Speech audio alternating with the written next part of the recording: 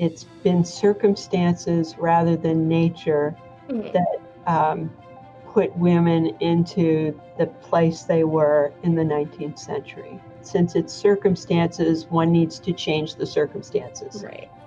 Give them the vote, give them the ability to enter into the labor force on, an equal footing with men.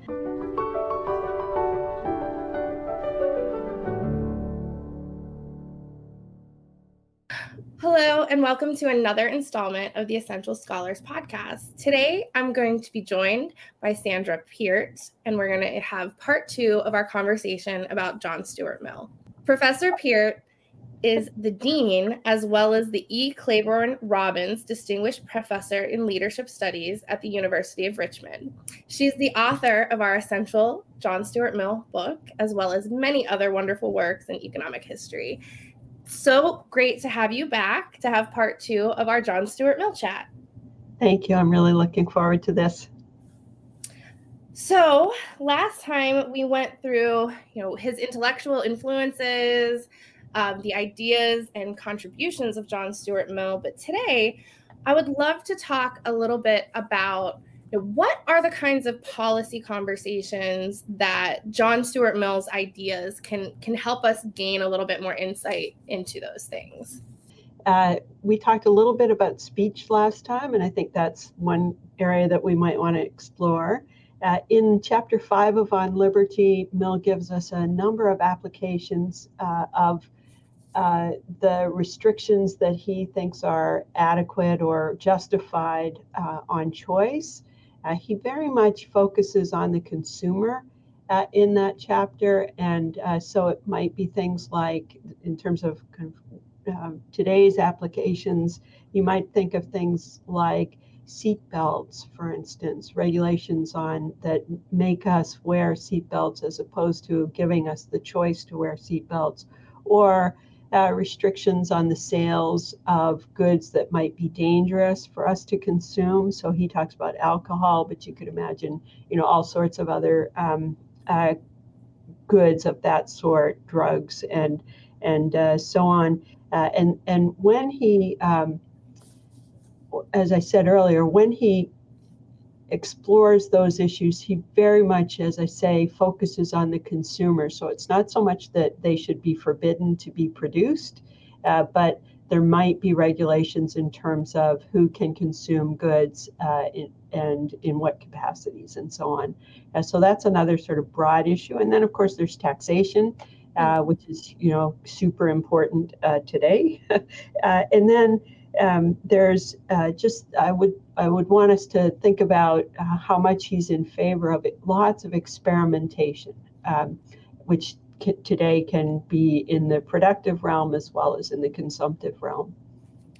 So I'd love to talk a little bit about his views about goods that can be harmful to ourselves. So you had brought up drugs and alcohol. If I recall, it's been a minute since I've read On Liberty, but if I recall, he really seemed to be more in favor of, like, your community members, if somebody has a problem consuming those goods, kind of stepping up and if a family member of mine, for example, is struggling with alcohol problems, he would encourage me or other family members to kind of speak up and challenge that.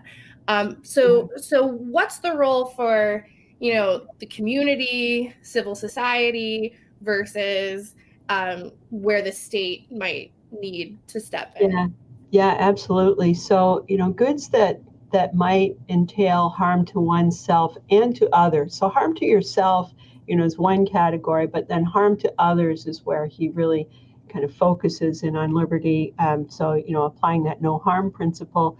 And there he does talk about alcohol. So he would suggest then that there could be regulations in the sense of lots of information being made known to consumers. So, the dangers of this good, that sort of thing, labels on goods that are poisonous, for instance, that might have several uses, not all of which are harmful, go ahead and sell those, but make sure people know that they're dangerous before they purchase them or as they purchase them. But then, as you say, goods that might involve harm to others. So, for instance, if one were to overconsume a product and then leave the local pub, he's talking about these little pubs on the corner and so on.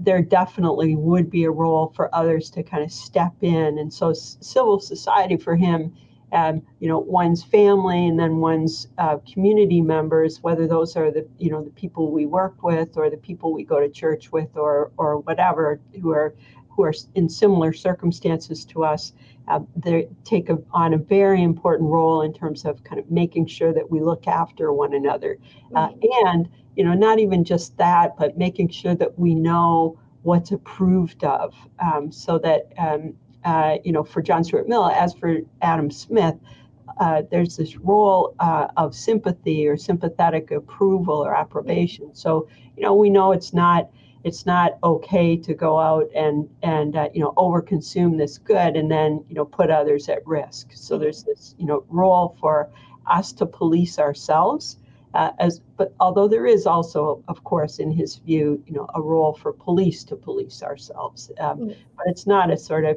constant watching in terms of the policing, the actual physical police. But there is among us as community members a sense, and he sometimes he thinks it could be even too overwhelming. So the sense that public opinion could help us behave a certain way or make certain choices.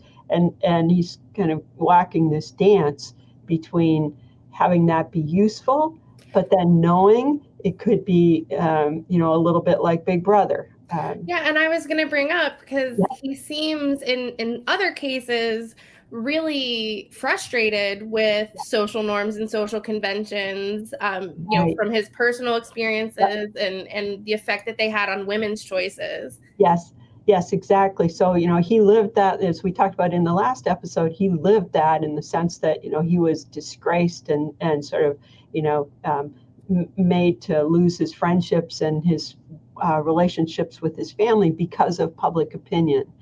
So he knows that public opinion can play a detrimental role sometimes if it isn't in line with, if it's sort of,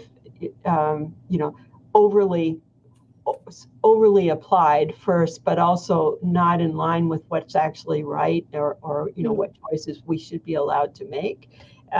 So he realizes that that public opinion can play a negative role, but he also sees that it can play a positive role if it's enforcing or reinforcing us to learn to make reasonable choices. So I wonder if his view of competition over speech and competition of ideas, if that is a really important thing to have at play when we're thinking about the push and pull of new social norms and conventions. Right, absolutely. So, in speech, he wants to see lots of speech and lots of discussion and discussing new ideas and experimentation and so on. And it's how we learn, right? By exchanging ideas with each other and by making choices. So we can talk about things, but and that's one thing, and it's extremely important. But then by actually making the choices, he says, learn actually more deeply. So, you can be told that if you press your tongue against a cold metallic element in the middle of winter, that it will hurt. Or if you touch a burner on a stove, that it will hurt. And you can learn that as a young person. But you learn it much more fully, he would say, if you actually, experiment. Now, in that case, the experiment doesn't really work, or it's not, not a particularly great one. But yes, speech absolutely is a situation in which, or a phenomenon that he thinks is critically important for learning. And it's how we learn. First we learn about what ideas are wrong, right? So we correct ourselves through the interaction of speech. And then even if we have the right idea, we learn it more fully by debating it, discussing it, by explaining it to someone else. Mm-hmm. If you've ever had to be a teacher or been a teacher, you know that, you can learn microeconomics in your microeconomics class, but then when you actually show it to someone else, explain it to someone else, you learn it more deeply. And he understood that phenomenon. Yeah, I definitely know that to be true from my own personal experiences. Right. So one thing you brought up reminded me of nudges when you're talking about John Stuart Mill's views of kind of the role for the state. Libertarian paternalism comes to mind. So for those who don't know, there was a book several years back called Nudge by Richard Thaler and Cass Sunstein. And it made a very big splash in the policy world. I think even several governments have little nudge departments within their regulatory agencies. So can you speak to that? Is that an idea that is very consistent with Mill's thoughts? Yes. So sometimes Mill comes close to sounding like a paternalist, but I don't think he is one. I think he thinks that we reform ourselves. So he's very much, he thinks that we can all improve. But the way improvement happens is through a sort of internal and external discussion with oneself and with others. So you and I have a conversation. We talk about how we should exercise more. We debate about, how much more, what ways we should exercise more. And eventually, I come to realize that, I should add a couple miles to the runs that I take each week, or, something like that. But it's very internal. It's not that a government has informed me through some sort of messaging or nudging that, when I get up today, I should take my run. The way he does skirt with what could be thought of as nudging or paternalism is this idea of public opinion. So, if public opinion is out there telling me that I should be taking my extra run this week, and then, that could be thought of as a kind of nudge. Now, it's not one that's necessarily sponsored by the state, although it could be. And his sense that there is a danger in the kind of control that public opinion could exert on each of us, I think is what makes him not a paternalist. The way you can kind of interpret him as a paternalist is if you think, okay, well, he's letting public opinion do a lot of work. And it is true that public opinion has a role, but the fact that he's also got this very important role for discussion and speech, and you and I interacting freely without someone, imposing their views on us, I think is what makes him an anti-paternalist. So I would put him on the non-nudge side of the sort of economic spectrum. All right, that's good to know. I wasn't really sure in reading a little bit more. Some of the, providing information, those less intrusive type of nudges seem consistent, but perhaps you want competition over where that information is coming from. You don't necessarily want it to be coming from just the state, just one source. Right. And the other thing I would say is, he doesn't like this idea of settled opinions. Right? He's very opposed to that. So it's not that, we all decide that, some good is bad for us, and we never question that decision going forward. We constantly need to be questioning, and he's very much opposed to this sort of decided opinion, and letting it rest at that. Now, just to complicate things a little bit, I would like to mention taxation, because he does write that he's the originator, in my view, of the idea of a sin tax. Okay. you could think of syntax as kind of a nudge. So the reason the way he approaches this is he says, well, the government, and this is a time when there is no income tax and there is a state, so they need some revenue. And he says, well, they do need some revenue. Given they need revenue, one of the things they could do is tax goods that we know are not good for us. So tax alcohol, for instance, and so there's where we, as I say, get the idea of taxing goods that would then induce us to consume less of them. And I just said, well, he doesn't want the science to settle on this. So would we tax them forever? Possibly not, if we come to realize that something's not as bad as we thought it was, or whatever. That would require our political institutions to have some sort of like a sunset clause where we revisit things periodically, which of course doesn't happen. The public choice school would suggest there's a bit of inertia on the part of the political process when it comes to those types of things. And I'll just say that's something he really doesn't address. So easier talked about than implemented in practice, like many, many things that we economists like to talk about. Yes.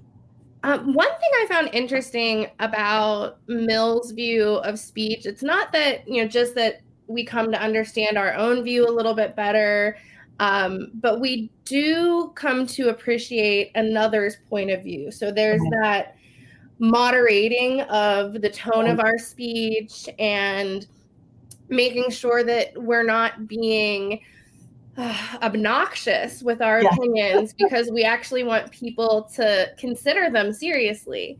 Right. How do you think social media has affected that competition? Because if I just use like academic Twitter as an example, like I steer clear of Twitter because it's very mean. People are very, very mean.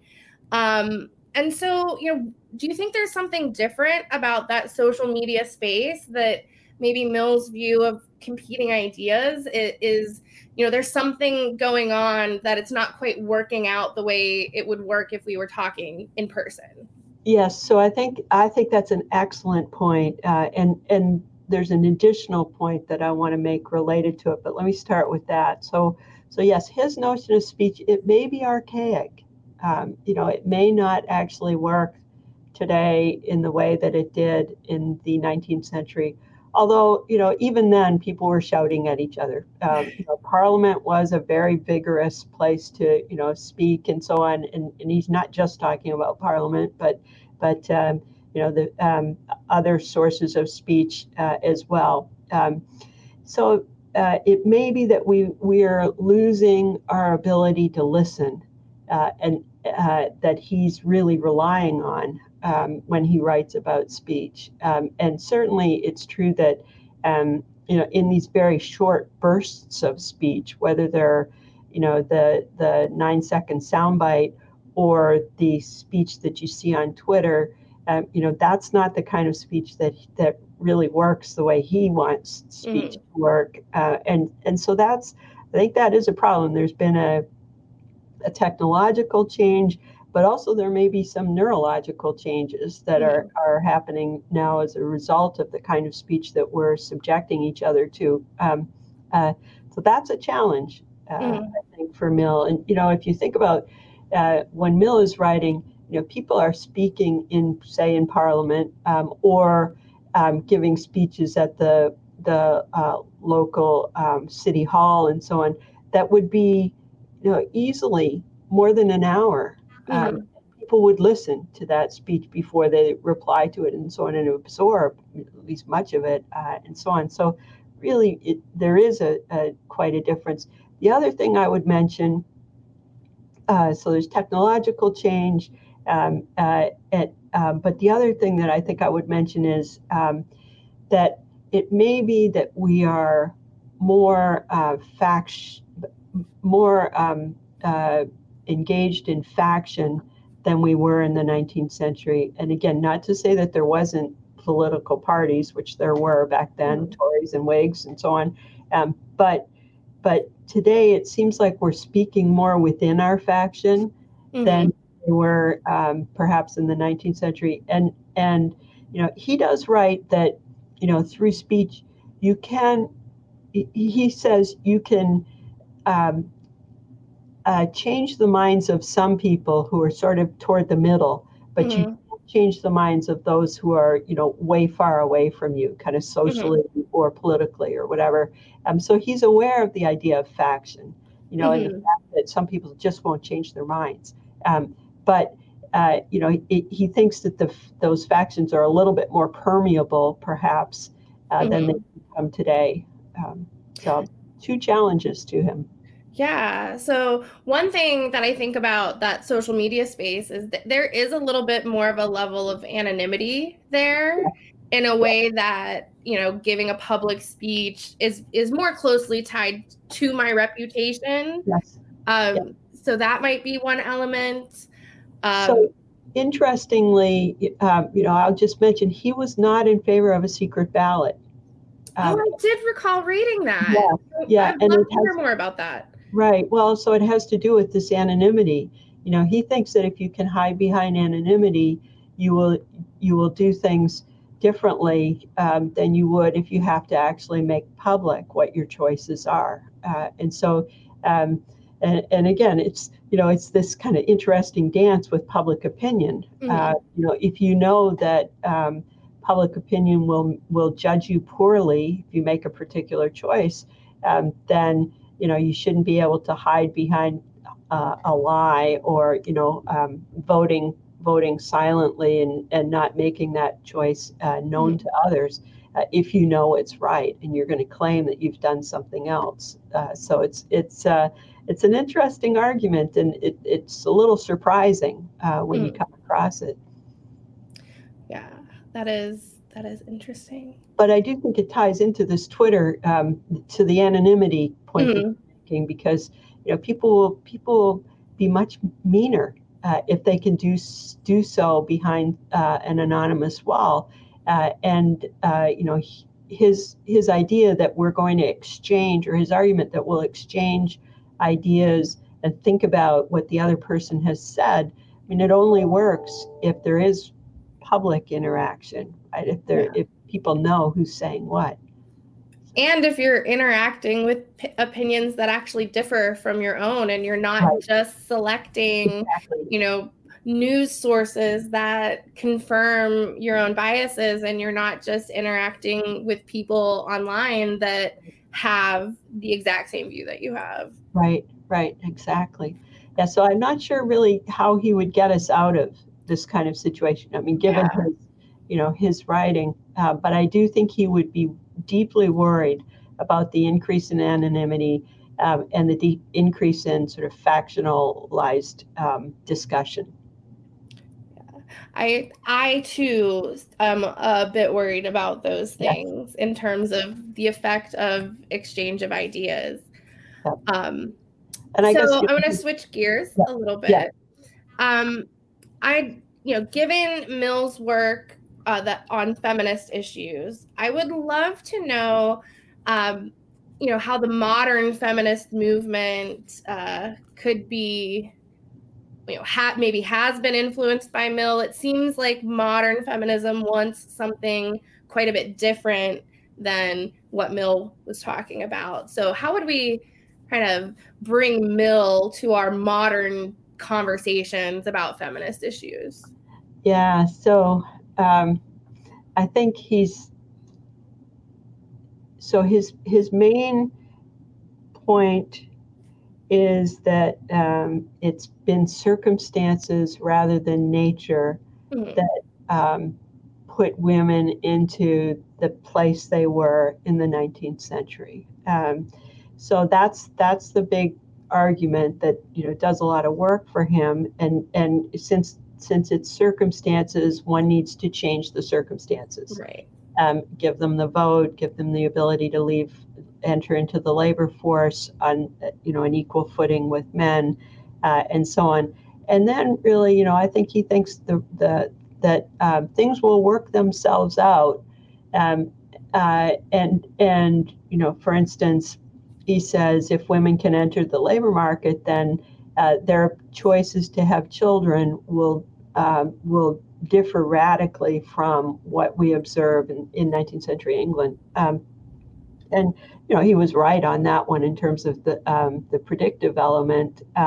Lots of people who wrote after him objected to that argument and countered that they would just have too many children and the infant mortality rates would go up and so on. But his point was women don't necessarily choose to have 16 children. It's just something that is sort of forced on them. And if they enter the labor force and they're able to make the marriage choice or a marriage choice or a choice about their living arrangements, put it that way, then things would change radically. So, bringing that into the 21st century, again, I think he would suggest that we've accomplished pretty much what he would want to see us accomplish. He wouldn't necessarily want to make, say, special allowances or have quotas necessarily, for women to be in certain positions or whatever. I think he would be, very disappointed in sort of glass ceilings that exist. In his view, you would see a sort of relatively similar distribution of women in lots of positions for which they are qualified than we actually observe in labor markets. And so, how would he address that? I don't think he would favor an intervention to force that to equalize. But I think, again, he would want to see maybe some public opinion doing some work there. Yeah, it seems like kind of the modern policies that feminists push are things like quotas, mandated, paid parental leave, and those types of things, which, if we think about it from an economic freedom type perspective, actually infringes on the ability for the employers to make choices about who they think is best for the position. Right. So that seems very inconsistent with what Mill would. Yes, and in terms of paid leave, I think he would believe that or forecast that women would want to spend time with their children after they were born, and he would favor the sort of experimentation that allows them to, find someone to look after their children when they're very young and so on. But all of that can be arranged privately. And I think he would just think, that if men and women or partners with children are on equal footing, they can kind of figure out, when the children will stay home with one of the partners and when the children will be in school and so on, or in a daycare arrangement or something like that. I don't think you would see that offers up a huge opportunity for the state to intervene and say, you must have 2 years paid leave or, whatever, parental leave. It also seems like, as a woman who has some opportunity to choose who to work for, I might, if I wanted to have kids, try to choose an employer that offers policies that are very friendly to that, as opposed to, if you're like me and you actually don't want kids, right, I can have a different set of choices open to me.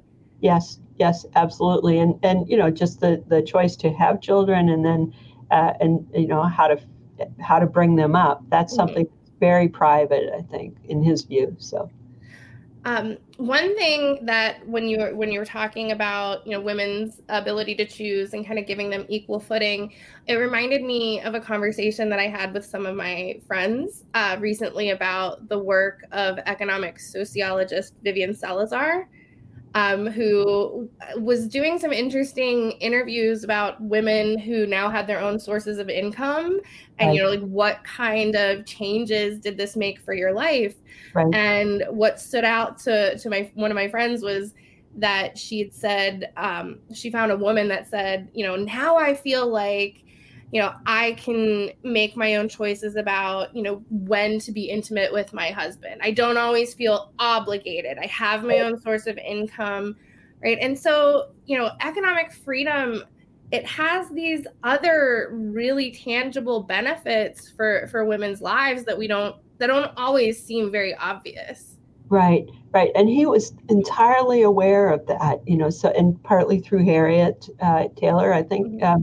you know, just observing her situation. But, you know, the fact that you couldn't own property outside of marriage was, you know, just a horrible institutional arrangement that he thought degraded both men and women. And you know, you're absolutely right. Once you can be independent, I mean, income is really a source of independence. That it's instrumental to independence. It's not so much that, you know, the income itself is so, you know, important. Although, I mean, it's the means to an end. It's the means to be able to choose. And he absolutely saw that, and saw that, you know, both, you know, the extremely poor people about whom he's writing, but also, you know, an entire half of the population were not independent. They couldn't make choices because they didn't have the money to do so. So, yeah, you've absolutely hit on what's, I think, a key point here.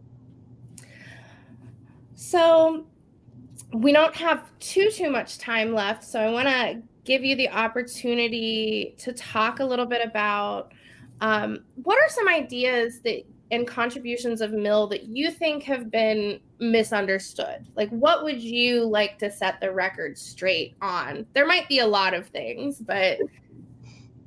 Yeah, so, well, so I do think his idea of economic progress perhaps has been misunderstood. And I want to just mention that because it's not just, and it has to do with this income argument, it's not just all physical stuff for him. It's mixed up with, you know, what that physical stuff or what that income, if you want to make it in monetary terms, allows us to do, right? And so progress is not, you know, people sometimes see him as kind of having this, you know, all economic sort of notion, but it's not just economic progress or progress in terms of how much we can own, but it's also how much choice we've got in terms of our thoughts, in terms of our abilities to be creative, in terms of the leisure that we have, and so on. So it's a much more expansive notion than just simply, you know, economic stuff that we could produce. So I wanted to mention that. I would as well. I mentioned education last time we spoke, and I want to just make sure that we're clear on that, because Mill thinks education is extremely important and sees a role for the state in requiring education, but he does not want the state to monopolize it. So it should not be the only provider of education. And really, he's talking at the what we now call K through 12, the elementary kinds of education. But it is not for him the case that the state should be the only provider. In fact, though he thinks it's all right for the state to provide some, it's dangerous for the state to provide it all. So that, I think that's really important to keep in mind. Then I would also mention, you know, the whole flirtation with socialism, which sometimes gets Mill in trouble because, you know, people think, oh, Mill is a socialist, and Hayek, for instance, Friedrich Hayek thought that Mill went down that road, and many other people do as well. And you know, I've read Mill a lot, you know, more than once, certain parts of Mill and a lot of Mill. I can't say I've read every word that he wrote, but though he's very open to the idea of socialistic experiments taking hold, they would do so only if they still require or have some role for property and some role for competition, and they expand voluntarily. So you and I could form some sort of socialist arrangement with some friends of ours and so on. We could still own some stuff. We could share the fruits of our labor in various ways that we decide on. But he is not someone who is in favor of a state-imposed socialism. And so it's quite different from how we think of socialism today. He's not a socialist. I also kind of interpreted those conversations as Mill just taking those arguments seriously and giving them their due consideration, which is entirely consistent with his view on how we should exchange ideas. Yes, that's exactly right. And Mill, one reason he wrote so much is he does take every idea he hears or knows about seriously. So then he has to work through, okay, is this one a good one? Is this one a good one? And so on. So you're exactly right. He took the Saint-Simonians seriously. He took Charles Fourier seriously. He took Auguste Comte seriously. He, then wrote that Comte was entirely wrong. And the reason he was wrong, not entirely, but one reason that he was wrong and that Mill ended up being critical of his system is that he said you cannot come up with a single goal for society. You can't come up with a single goal for a person. I mean, we have multiple goals constantly that we're seeking to achieve, and multiply that through the myriad goals that we have across all people. It's just not possible to say, okay, we want 2% GDP growth. That's it. That's what and then how do you achieve it? And so he's very much cognizant of the fact that it having a goal for society means you have to go down an authoritarian route. And he says that's the choice. If you decide you're going to settle on a particular goal, it won't be the goal of everyone. And so to achieve it, you have to impose it on society, on the people who are in that society. So very much in line with then what Friedrich Hayek writes in The Road to Serfdom.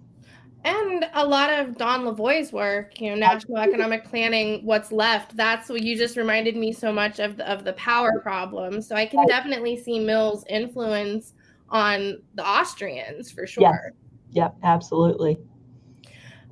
So you brought up education, which you live in the United States as I do, and we just got some news. I don't know if you've seen these headlines that our math and reading scores have really plummeted in the past couple of years. What might Mill suggest to do to improve the quality of education, right? We have a system, the state is very involved. What would Mill say that we can do better? And so, this is not just unique to the United States, right? This is something that could be applicable anywhere. Right. Yes. So I do think the idea of competition would be something he would lean heavily on. And we clearly don't have a lot of competition in the world of K through 12 education. And so, in terms of why those scores plummeted, I'm not sure he would come up with an analysis of those. But I do think that his notion of education is one which, frankly, would be much more targeted toward a few subjects. He writes, he gives a speech at St. Andrews when he's inaugurated as the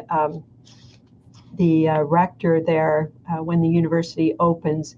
And there he outlines, what he thinks education should consist of. And it's fairly I don't mean rudimentary, but fairly tied to, some basic subject matters that should be part of a good education. But then also, again, I would go to, experimentation and competition and discussion. he says in that speech that we all are biased in our thinking. Initially, we want to believe a certain thing, and we will believe it until we're challenged, and only if we're challenged will we come to understand that that was a predisposition that I had to be in favor of this or that, and so on.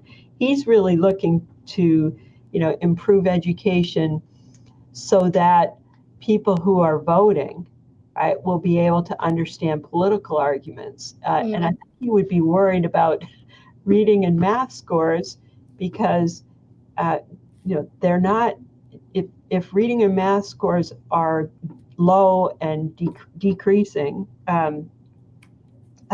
people are not going to be able to understand basic arguments, basic statistical information that they're presented by politicians or by civil servants, and that will lead them to make poor choices, and then we end up with in the sort of situation we're in today.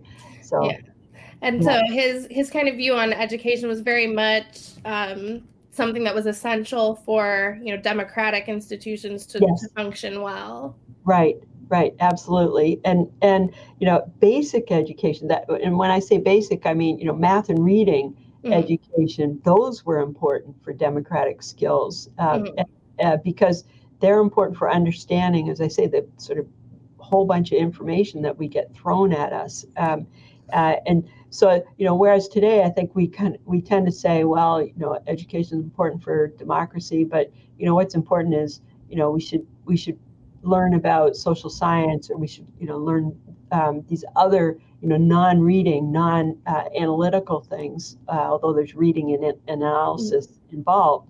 But he would really, I think, focus on, as I say, the math and reading, which, I mean, he read Greek and Latin at a very young age, so he's way ahead of us.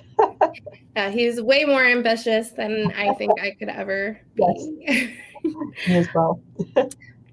So speaking of readings, at the end of the Essential Scholars or the Essential John Stuart Mill book, you do provide a really wonderful list of additional resources for those who might be interested in learning more. In addition, are there any blogs, podcasts, anything out there that you might want to give a shout out to that people might want to look into? Oh, so that's a great question. Well, so I'm an economist. I would, I think Marginal Revolution is a great one to check. I really enjoy that. But in terms of John Stuart Mill, not sure I know of any particular blogs that would, focus on Mill's work so much. Maybe we should start one. I was going to say, sounds like a hole in the market that we should get out there and encourage people to go start John Stuart Mill blogs. Yeah, exactly. So any last words, any final thoughts that you want to leave us on with regard to Mill?